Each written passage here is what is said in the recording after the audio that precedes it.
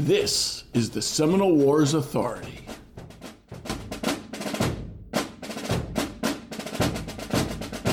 Hello and welcome. As we close this year of 2022, we look back at those who were part of the Seminole Wars living history community, but who are no longer with us or able to be active. This close-knit community of interest comprises academic historians for sure. It also hosts large numbers of public historians, the people I call citizen scholars. No paper chase for them to publish or perish. They research for the pure joy of discovery and the ability to share that discovery with like-minded individuals. With that criteria in mind, I can think of no one better to chat with today than Jeffrey Snively. Jeff is an everyman. That is, he's a spectator who comes out to the Seminole Wars living history events. He could be anyone. In his case, he might be representative of the audience, given that he's been coming to these events for more than 4 decades. Let's just say he knows where the bodies fell and can even tell you how. Jeff grew up in Florida, the son of a Marine who fought at the Battle of Okinawa and who earned the Silver Star. More about him later. A Navy veteran himself, Jeff is not an academic historian or a living history interpreter. He's just, as he says, a regular guy. One with a deep passion, interest, and desire to dig deeper, to find out the whys in history. In our case, the Seminole Wars. Jeff has been attending commemorative events at the Dade Battlefield Historic State Park since 1983, before battle reenactments were introduced even. For 40 years, Jeff has met and observed everyone who's been part of raising awareness of these wars. And he's here to tell us what he recalls. We're in for a treat, folks, and it's not even Halloween. Jeff Snively, welcome to the Seminole Wars Authority. Jeff Snively, welcome to the Seminole Wars Authority. I'm glad to do it. I think it's really neat. I'm proud to do it. Thank you. So it's a given you have an interest in history. I love history, all types of history. But I never studied the Seminole Wars ever. Never. Like I said, never heard of the second, never heard of Dave Basker. No, I never heard of the second Seminole War in my life. That's the truth. I knew there were some wars, I thought, but I wasn't even sure. I never really looked into it. But how did you get an interest in the Seminole Wars? My then wife raised in Lake Panasoffkee, just north of there. We go where we go. Dave's, I said, Dave who? No, Dave's Battle. That started me trying to get some more information. I was looking on microfilm. I'd like to dig deeper. Heck, I'm not a scholar or anything. I'm just a regular guy. But I learned, by digging more and more. I wanted to know. I got into it heavily. I'm glad I did. It's been a neat journey. So I would encourage people to, if love history like I do, it's so interesting. The history, like knowing, go back to where you've been, takes you up to where we are now. But a history buff all my life, all aspects of history, not just one particular time period. I love it to death. Been my love for many, many years. It will continue to be till the day I, go. It was a big war, and it happened here in Florida. It's indigenous to this state, That's what's so cool. But it was not popular. A lot of the money spent for pretty much every general or the commanders that came down here were disgraced because they were. Especially Jessup with the flag of truce out for Osceola, then capturing. He never lived that down. I have that book, too, with Jessup as quartermaster. That everybody agreed that was not, you don't do that. That was unfair. I think he carried that the rest of his life. And everybody else in the Army remembered it, too. Thomas Sidney Jessup. Yeah. Wow. Well, Jeff, you bylined an article with Jesse Marshall, who's been a regular guest on this podcast. Tell us the backstory to that. Archie and I have been friends since 1993. Well, that's where I met him first, when he started reenacting the Dade. He one time told me, Jeff, I need you. What do you need me for, man? He says, I need you to get a hold of Dr. Ray Jerome, ask him how many rounds, if all the rounds in the cannon at the massacre were fired that day. And I still have the email from Ray on my computer. I just didn't want to erase it. The last reenactment he intended was 2010. He died in February 2011. So I got a hold of him. He sent me a piece of paper. It's got a couple of historic things on it. One of them was dated 1843 that, yes, all the rounds were expended. Some officer was telling that 40 rounds. That's pretty much what I gave to the article. Sent me that piece of paper. Comes out of some archives or some book. I've still got a copy of it somewhere that it just said. I said, well, Archie, they shot all the rounds out of 40 rounds, what they had with them, out of that 6-pounder. I was very glad to help. In your research, you came across a valuable letter. What was this letter? 2006, I found that letter on the rolls. And your letters were received. What the number was, I don't know. And I was doing research, so I found that incredible letter written by Richard Bland Lee. Richard Bland Lee was a cousin to Robert E. Lee. But it was just amazing because it's so descriptive about who was where and this and that. And I like to read the letters because they lived it. That's what's important to me. The letters are, these people lived it. And if you can read them, sometimes it's hard to read, but it's very interesting from their point of view. Okay, this cousin of Robert E. Lee, Richard Bland Lee, was in a battle. It was near Micanopy. The battle of Wakaivapaw. July 19, 1836, that's when the battle was.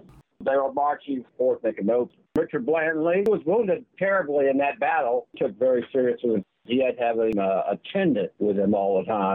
He recovered. I still have a notebook on Richard Bland Lee, the information I got about him. He's on the Battle of Wakaivapaw. But there's a lot more to him. I mean, I'm just saying, but that's the information. A lot of people, I've never heard of him. I only heard of him because he wrote that letter. I looked him up and started. I have a whole thing on him that I've made up about him. I still have that letter. So you and Archie had been collaborating before this, sharing research and so forth. When he was working down here at the Veterans Museum, he was a curator, 301, before it all changed years ago. We were exchanging a lot of information. He would give me a draft of something he was going to come up with and ask me about it. He would give me, what do you think? He asked me for my opinion. I want your name on this article, Jeff. You deserve it. So that's pretty neat. That's what he told me. I remember that. He always said, Jeff, you know a heck of a lot. You don't may give yourself credit for it, but you do, because you've done research. I know you have. I have. Sure I have. We went to the USF in Tampa a couple times when back then it was on microfilm. Army and Navy Chronicle was on microfilm when I was making some copies. He showed me how to work it, and that was down in the basement of the library there at Tampa, Florida. Last fall, Jesse, also known as Archie, Marshall, was our distinguished guest for our special series, Marshall Matters of the Seminole Wars.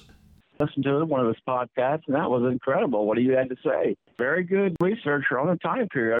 Jeff, you've met some notable luminaries in the Seminole Wars Foundation community.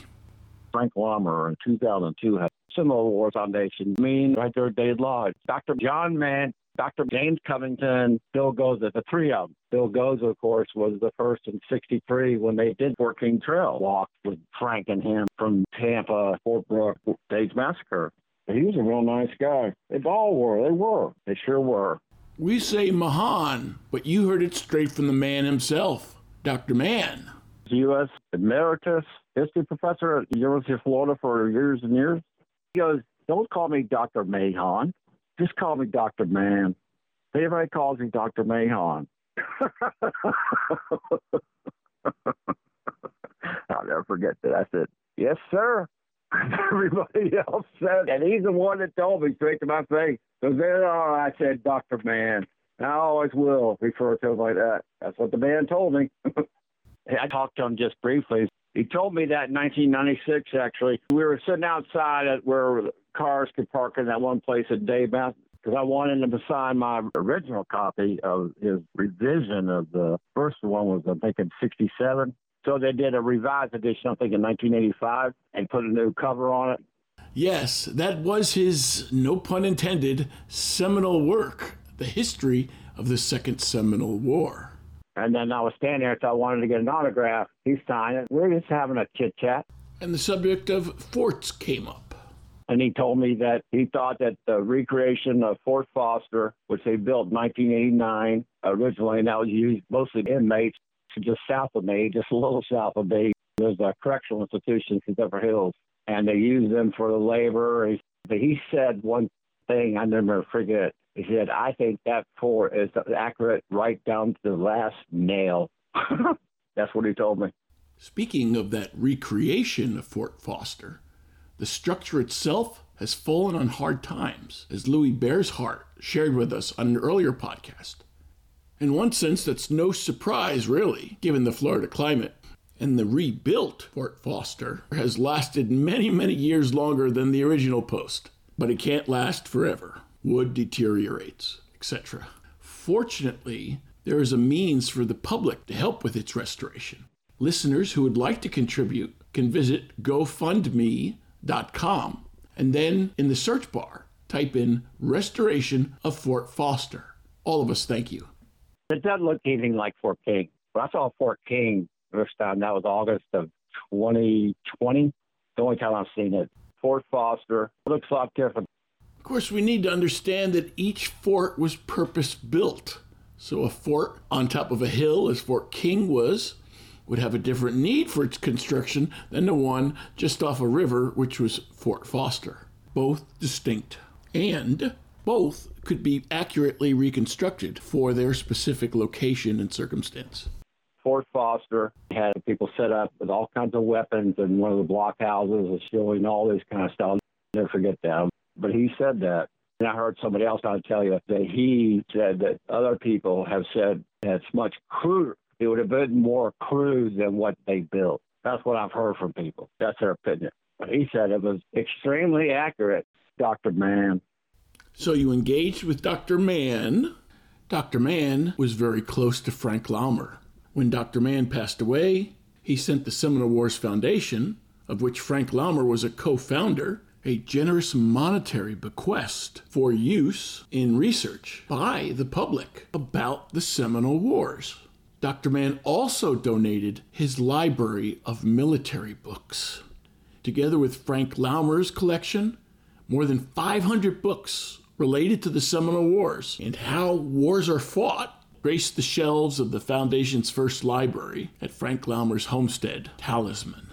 From that seed, with Frank Laumer's books already, about 500 Seminole Wars-related books, today the Seminole Wars Foundation has built that to a mighty oak, or at least sitting on mighty oak bookshelves. Seminole Wars Foundation celebrated its 2,200th book. These books have been properly labeled and categorized and sorted.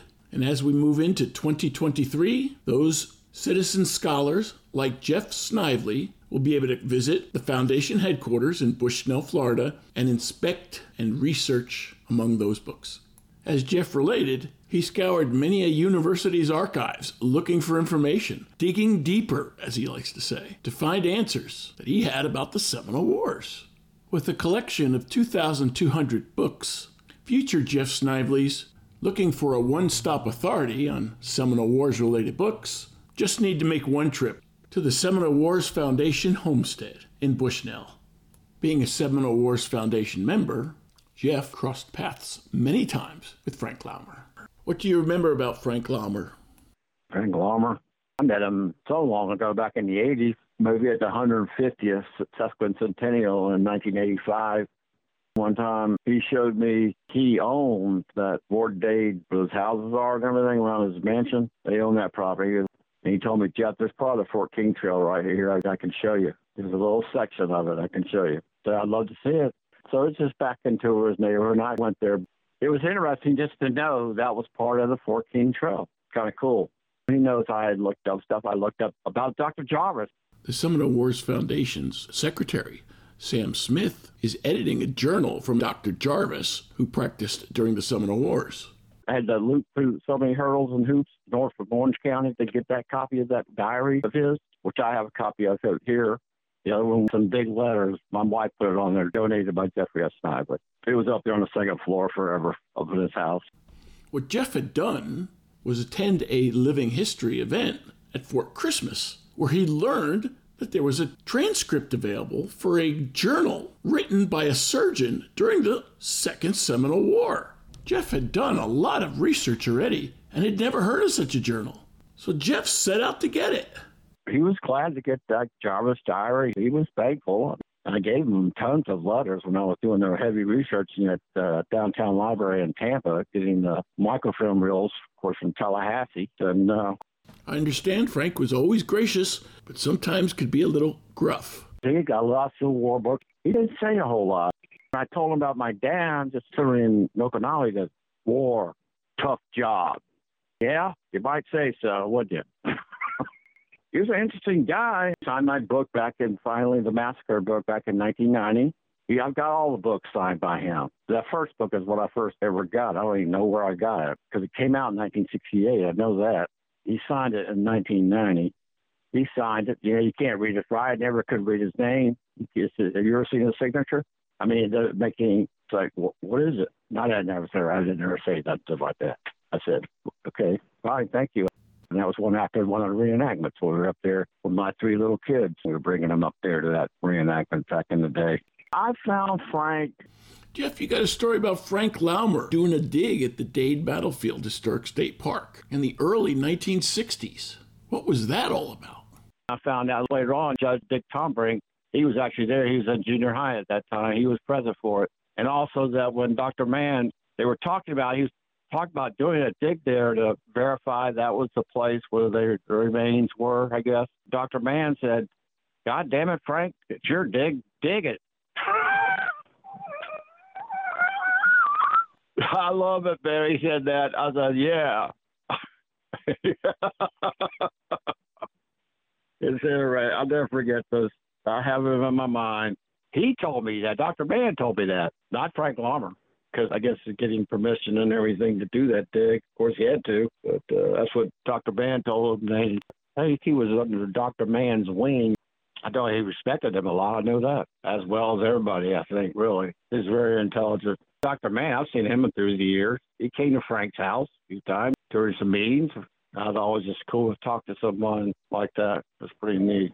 We've mentioned the late Ray Jerome several times in our podcast episodes. You, of course, wrote him and asked him some questions, and you actually had face-to-face dealings with him. What was he like, this leader among living historians for the Seminole Wars period? I didn't know him for years. He was a choreographer there for the battle. He played Captain Gardner, the goddamn soldier. The Seminole later reported this stout leader repeatedly shouted the Lord's name in vain as he cajoled and exhorted his men to do their best. He used to live in a town called McIntosh, just south of Gainesville, off 441. There, he had a shop there with some stuff. Oracles he would sell. And I stopped in a couple times and saw him there. I found out just that I thought the guy was kind of uppity, but he wasn't. But when I got to know him, I really found out he was a nice guy. And Ray, he did not just choreograph the battles for the Seminole Wars living history interpretations. He actually did it with living historians in Hollywood movies. Gettysburg, he was involved with that in several movies, choreographing the battles. I thought that was really neat. He knew his stuff. And you had a similar feeling about Steve Abelt, who also choreographed battles, and whom our listeners know, insisted that the living historian reenactors recognize this is a tribute to those who fought here, and they should take it very seriously. Little short guy, had big sideburns, Steve Abelt. Looked like he was pissed off sometimes. And I've always thought he was unapproachable. I never got to meet him. I mean, he was always around. I mean, I didn't know how to. But once I got to know him, another one I said hi to, and I said, I've been coming here for years, Steve. I think he said, yeah, I think I've seen you. Good, thanks. We started talking. Later, Steve Abelt did something that you keep as a treasured memory. Longtime listeners know that at the Dade Battlefield Historic State Park, every January, the first weekend after New Year's, is a living history reenactment of the Dade battle. But several days before that, December 28th, the actual date of the battle, the park, in conjunction with the Dade Battlefield Society, holds a memorial service with living historians narrating the proceedings and manning the color guard. This is where Steve Abelt comes back into our story. I'll never forget this. Somebody mentioned to me, Jeff, we do a 9 o'clock service out here. We have luminaries going on representing each soldier and each person that was killed that day, and right there in the barricade. And I said, really? I'm going to hang around for that. Years and years ago, they didn't do that. There was no service for the luminaries and everything. And I remember him talking. It was a very cold night, too. It might have been year 2000, because in 2000 it was a cold, we had a really cold winter. Cold weather, because a lot of times we say, hey, their blue uniforms are coming handy, don't they? He was the one going to read off the names. He goes, ladies and gentlemen, we're out here somewhere that most people know nothing about. What took place here so many years ago, but you all are here. Besides to reenact, I usually stay for it, but first time with him, just something about him, when he said that, it just quiet and a very humbling thing to watch. I just never forget it. He almost looked kind of spooky to me. But he was a fireball. Jeff, your path certainly crossed with the late John Griffin and his nephew Matt Griffin, Black Seminole descendants. I knew John Griffin just a little bit, saying hi to him. Matt Griffin, I remember him when he started reenacting. He was so young. He's a nice guy. He was really nice. John Griffin was too. Well, you've got the passion and the smarts to be a reenactor, living historian yourself, but you haven't done it. I never reenacted. I remember telling Frank one time, he says, why don't you reenact, Jeff? I said, I don't have the money, Frank. A musket costs a lot of money. Then you got the clothes. What do? You're going to pay for. He said, Jeff, most of these guys get it piecemeal, he told me. This is years ago. I didn't have the money. I told him I have a family to raise. I can't spend it on this. However I get it, especially the weapon. And I'm kind of a shy person in a way sometimes, but I've always been amazed by it through the years because, back in the day when Ray Jerome was doing it, I don't know who plays Gardner now, but, they were saying goddamn, and then they heard some flack about that, spectators, because the kids and all were hearing that word. He was just saying what the man did say at the battle. That's what he said. And he took flack over that. He sure did, because they had commented and say, wait a minute, this man's out there cussing and stuff. Anyway. Another longtime member of the community is Ralph Van Blarcom. He has donated his extensive collection of Seminole War era-related artifacts to the Pioneer Florida Museum in Dade City, but it was a long road to get there. How did you first encounter Ralph? Ralph Van Blarcom. Met him down at Fort Foster back when they were having the rendezvous, and he played the quartermaster there at the fort. I remember that. He was always real nice to me. And I said, I'm really into this, and he asked me my name. He just talked about the things, and he would describe the things relating back to that period, Patrick, what these were, the sale or supplies and all. He would talk about that. We talked on the phone some. So you met Ralph at Fort Foster. Where did he display his artifact collection at that time? I used to sit in Frostproof Museum in Frostproof, Florida. And then it was in the Veterans Museum for a while. It was also a lot of the stuff was in the Hillsborough State Park Museum. The interpreters started there for a while. Then something came up. He took his stuff out, and then he acquired the Keller collection. It sad to be it. When Archie was curator at the Veterans Museum, that's the first time ever. All the stuff wasn't in that interpreter. They had their own stuff in there. Then they had in the vet, they had it all there for many, many years. So that was really neat. They had a mannequin of a soldier like they have at Dade. You also made acquaintance with the now emeritus USF professor Brent Wiseman. Dr. Wiseman has ties to this Seminole Wars Foundation. He was the longest tenure of any president, whole decade. Easy to talk to. And he was very knowledgeable, of course. He's gone to some of the sites. He's gone to Boggy Island out there for Osceola, where they're held up in the Withlacoochee. It's called Boggy Island. They found artifacts and stuff relating to the time period. It was Seminole, because they were trying to hide. They wanted a place where they could relax. Just live, period, right? He did a paper on it, did a study on that. He was out there. I know there was a lot more people, but he was one that headed it up. He was a pleasant fellow. We talked about Seminole War. He was just always so nice. People are going to remember that.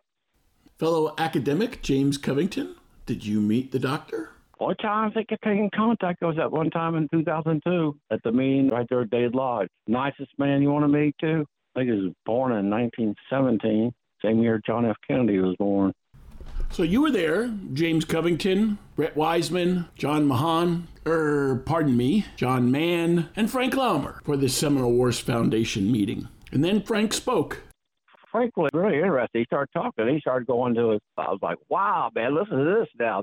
It's personal. But one of them said, you a lawyer? They said, no, sir, I'm not a lawyer. And somebody said, well, good. He said, you're not missing out on anything. They laughed. It was a funny moment. That was a funny moment in my life. Somebody asked me, are you a lawyer? I don't know what came off. No, sir, I'm not. That's the only time I really came in contact with James Covington and Bill Goza, actually. Listeners know that lawyer Bill Goza was a friend of Frank Laumer, and the two of them and some friends actually walked the Fort King Road back in 1963. Jerry Morris, he also walked the Fort King Road with Frank Laumer, albeit in 1988. Jerry Morris, known him for years. He's always been a good guy. I've gone over to his home on Elk Palm River Road down in Tampa. Very knowledgeable. He used to reenact. I remember him out there playing his day. He's always very pleasant. Then one day he asked me the question, Jeff, how do I get in the Seminole Wars Foundation? I said, Jerry, just show up, man. I'll tell you when the next one. Just show up, man. Okay? You know where Frank's house is. If you don't, I'll tell you. But just show up. That's what. I had no invitation, and I showed up. That's exactly right. It's true. I showed up, and I was given, the money, the dues, but I think I just showed up. Like one time I didn't know that Sunday after the battle they had a party at Frank's home. Went in there and voices were loud stuff. That old door that was the front door, that big old heavy door. It was 95 when Dave's Last Command came out, and I was going to have him sign it. And then nobody came to the door. I said, but there's a lot of a party going on here, Jeff. They used to do that, Emmondale. They have their people come over, different people and stuff like that. Because then I went to some of them. They said, "You're Jeff, you can come to it if you want." So I started coming. We started showing up there. So Jerry's very knowledgeable. Jeff Howe wrote the Fort King Road, and that was the biggest seller of any book they've ever had. He told me right out. He said, Jeff, Frank edited the heck out of this thing. Things he edited out of this book, what Jeff and I did here with this book, you and several people, and a lot of people just like you with the interest, would want to know what was said. But he edited that out. Jerry was not happy either. Trust me. For those who wonder, Frank Laumer never, ever threw anything out. So although we cut out passages of the final version for the Fort King Road then and now, we do have the errata in our files at our foundation homestead. Jerry used to go to schools and stuff with a musket back in the day. He did this. He took his musket, his 1816 smoothbore musket to the school. He did. He did do this because they allowed it just for educational purposes. Would take it and describe the part about the musket. That's what he could do. You could never do it today, of course, but he did that. We to elementary schools. Think about the food. He was at several places with that. It wasn't just Dave. He went around with that. I learned a lot from him, to tell you the truth. As have we all. New living historian Stephen Dennis has taken Jerry's work, emulated it, and continues on the tradition of showing what the soldiers ate on the march. We know for sure because of the work of Jerry Morris, digging up the information out of archives and obscure sources. Unlike the distinguished academics that you mentioned, Jeff, such as Dr. Mann, Dr. Covington, Dr. Wiseman, at the time, Jerry was a long-haul trucker, high school graduate, airborne paratrooper in the Army, stock car racer, marathon distance roller skater, and sleuth on the trail of Billy the Kid in Texas and New Mexico, author of a children's book, man who measured out portions of the Fort King Road. And Jerry, apparently the only person in 175 years or so to ask the question, what did these soldiers eat on the march? And then to follow through with research to discover the answer by replicating the recipe. Jerry proved what the written accounts said. Fortunately for us, he published it in his booklet, An Army Moves on Its Stomach. In that respect, as a researcher, Jeff, you've got a lot in common with Jerry Morris. Both have the pure joy of discovery and the tenacity to do it. We'll call you citizen scholars. Being a citizen scholar, you perhaps acquired a book or two in your life that you call your own? I bought a lot of books on different. I read not just about Seminole Wars. I read author Nathaniel Philbrick. I don't know if you ever heard him. He's great. He's a great author. I've got a heck of a collection. I don't know what will happen to it after I leave this earth. Not to be morbid, but we at the Foundation have some ideas for you. Well, Jeff, you've made friends with not just the living historians who portray soldiers. You've also made friends with one who portrays a sailor from the period. There was a guy, Greg Centeni. He had the whole uniform and everything, who I called last year. I had talked to him. He come up there. He was in U.S. Navy like I was, but earlier than I was, right? He served on the aircraft carrier of USS America 3 years. Then he was in Naval Reserves, and he went all the way up to Chief Pay Officer. Then he'd come out with some weapons of the time period. What he was doing was bringing the naval side into it. There was a naval side to Fort Foster now when they first garrisoned that fort. The Navy did some garrison at that fort, Fort Foster. And I had the book by Colonel Rankin, Small Arms of the Sea Services, Colonel Robert H. Rankin, USMC, retired. Small Arms of the Sea Services. That's a history of the firearms and edged weapons of the Navy, Marine Corps, and Coast Guard from the Revolution to the present. So it's pretty comprehensive. Looks like it was a 1972 book. That's an informative book. It's classic to me. Yeah, that's a very good book. I was flipping through it. He had that book. That's where I learned of that book, and I got me a copy because I don't know if I paid $79 for that book. It's got all kinds about the armaments back in the Navy, back in those time periods, the history. But that's not all that was in this book. Suddenly, it got personal. Then I turned the page, I go, that's my dad right there. It's an official U.S. Marine Corps photo. Took it of my dad in Battle of Okinawa. It was his comrade in his arms right there next to him.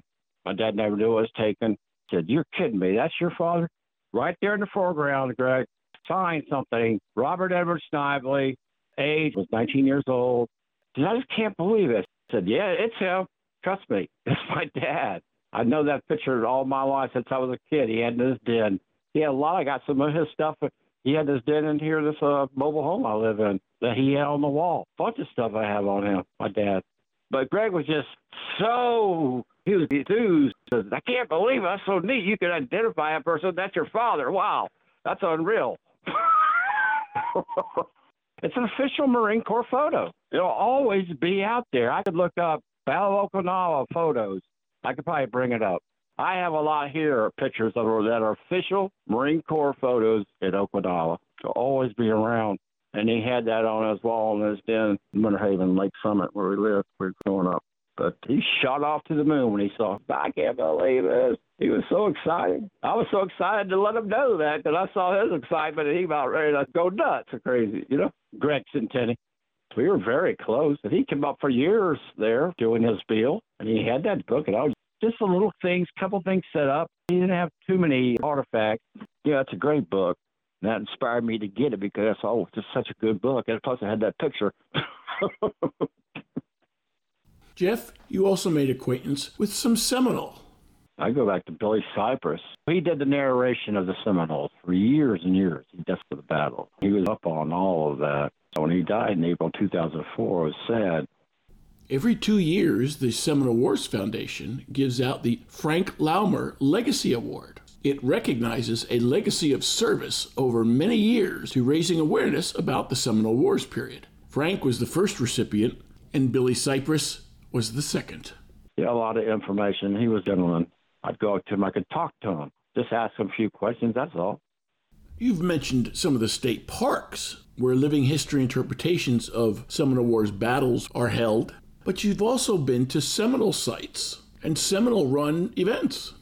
I've been to that museum down there a few times, down Big Cypress. I've been to the Kissimmee Flu Shootout twice. It's a long ways to go, but I went there. First time was when it was 2006, the Seminole Wars Foundation was having an event, but it rained. We're talking rain I'm talking torrential rain. We're talking rain, and rain that night, rain. Oh my gosh, it rained.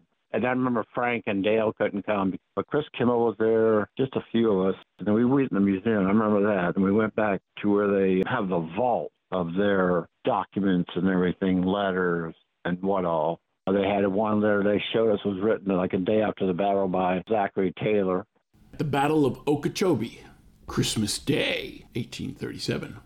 And I always kept my mind on that, and I pursued it. And I got me a copy of it. It was interesting what he wrote. They had a lot of information. We got the whole tour. That's when I first went out, the very first time. I was pretty impressed with it myself. So the first day, we went out there. We were, walking in. I think they did have a reenactment, but it was the ground was saturated, Okay, Jeff, let me switch gears here a little bit. We've talked about some of the personalities. Now, Give us some reflections of reenactments and living history demonstrations. I've seen it where it's highs and lows at places like Dade or even Fort Cooper and all places I've been to. It's more informative, I think. Maybe it's because it's new to me. It was all new to me. I didn't watch. He took me down to in that year of 83. They didn't have a reenactment yet, I don't think. I'm not sure when they started reenactment. First they didn't, but the sesquicentennial, that was amazing. The sesquicentennial in 1985. I've never seen that place. There was more people than you can count. I mean, it was a big to-do. There was soldiers, all reenactors, Seminoles, Seminole, I guess you can say. God, it was so big. There were so many more participators, reenactors and everything. And Billy Cypress alive, he did a great job. After that, nobody coming up to do the side of the Seminoles side of that battle. It was only on what Frank Laumer set up. But there's been so many of them that died, which I knew through the years and learned about it mostly coming to the day. Like I said, where's so-and-so? They're gone. They're dead. They died. You and I are spectators when we come to the living history events. Those who participate certainly have a rush, and I find it to be exhilarating to witness such a spectacle, creating an impression of the past. It is exhilarating, Phil. Patrick, sure is. Yes, it is. But more so back when there was more, and when that time when they brought the 2 oxen, I didn't know about that. I mean, I'm not a reenactor. The guy had 2 oxen. They're enormous. Those are enormous. An ox is an enormous animal. That would be impressive to see. Each year, usually, the troops pull the limber and pull the cannon. This leads to an impression that they pulled it the entire trip. Having the oxen pull is accurate, but only up to a point, since they failed along the trip and they had to replace them with horses. They kept the oxen to pull the wagon, and they, of course, perished in the Dade battle. I know what you mean. And I can't remember. I guess I can't remember everything, but I guess back in the day, I guess the horses did pull. They had some horses pulling. They're not. I said, wow, they're doing it all now, pulling the lumber. They got to pull a 6-pounder out there. Of course, that's inaccurate, but I knew it. I won't say anything. It's not my place, my book. But when I'm out there today, you know, I look where Frank always stood. And he always stood at the same spot. He was doing his narration of the battle. I always think of him on that oak still there. He always hung out there. He was always there. And that Seminole was on the other side. I think he had a podium, actually, Billy Cypress, because he was back in the day. I was saddened when he died April 2004. He was, I think, a Vietnam vet, too. I'm pretty sure about that. Another nice guy. Jeff, Citizen Scholar Snively, thanks for joining us and sharing your recollections about those who've passed before us for the Seminole Wars Authority. I'll say this, Patrick. Thank you for having me. I really enjoyed talking to you. It's been a pleasure. Take care, okay? This podcast is copyright 2022, the Seminole Wars Foundation, all rights reserved. Find us on the web at seminolewars.podbean.com or seminolewars.us. Front and back bumper music courtesy of the U.S. Navy Band.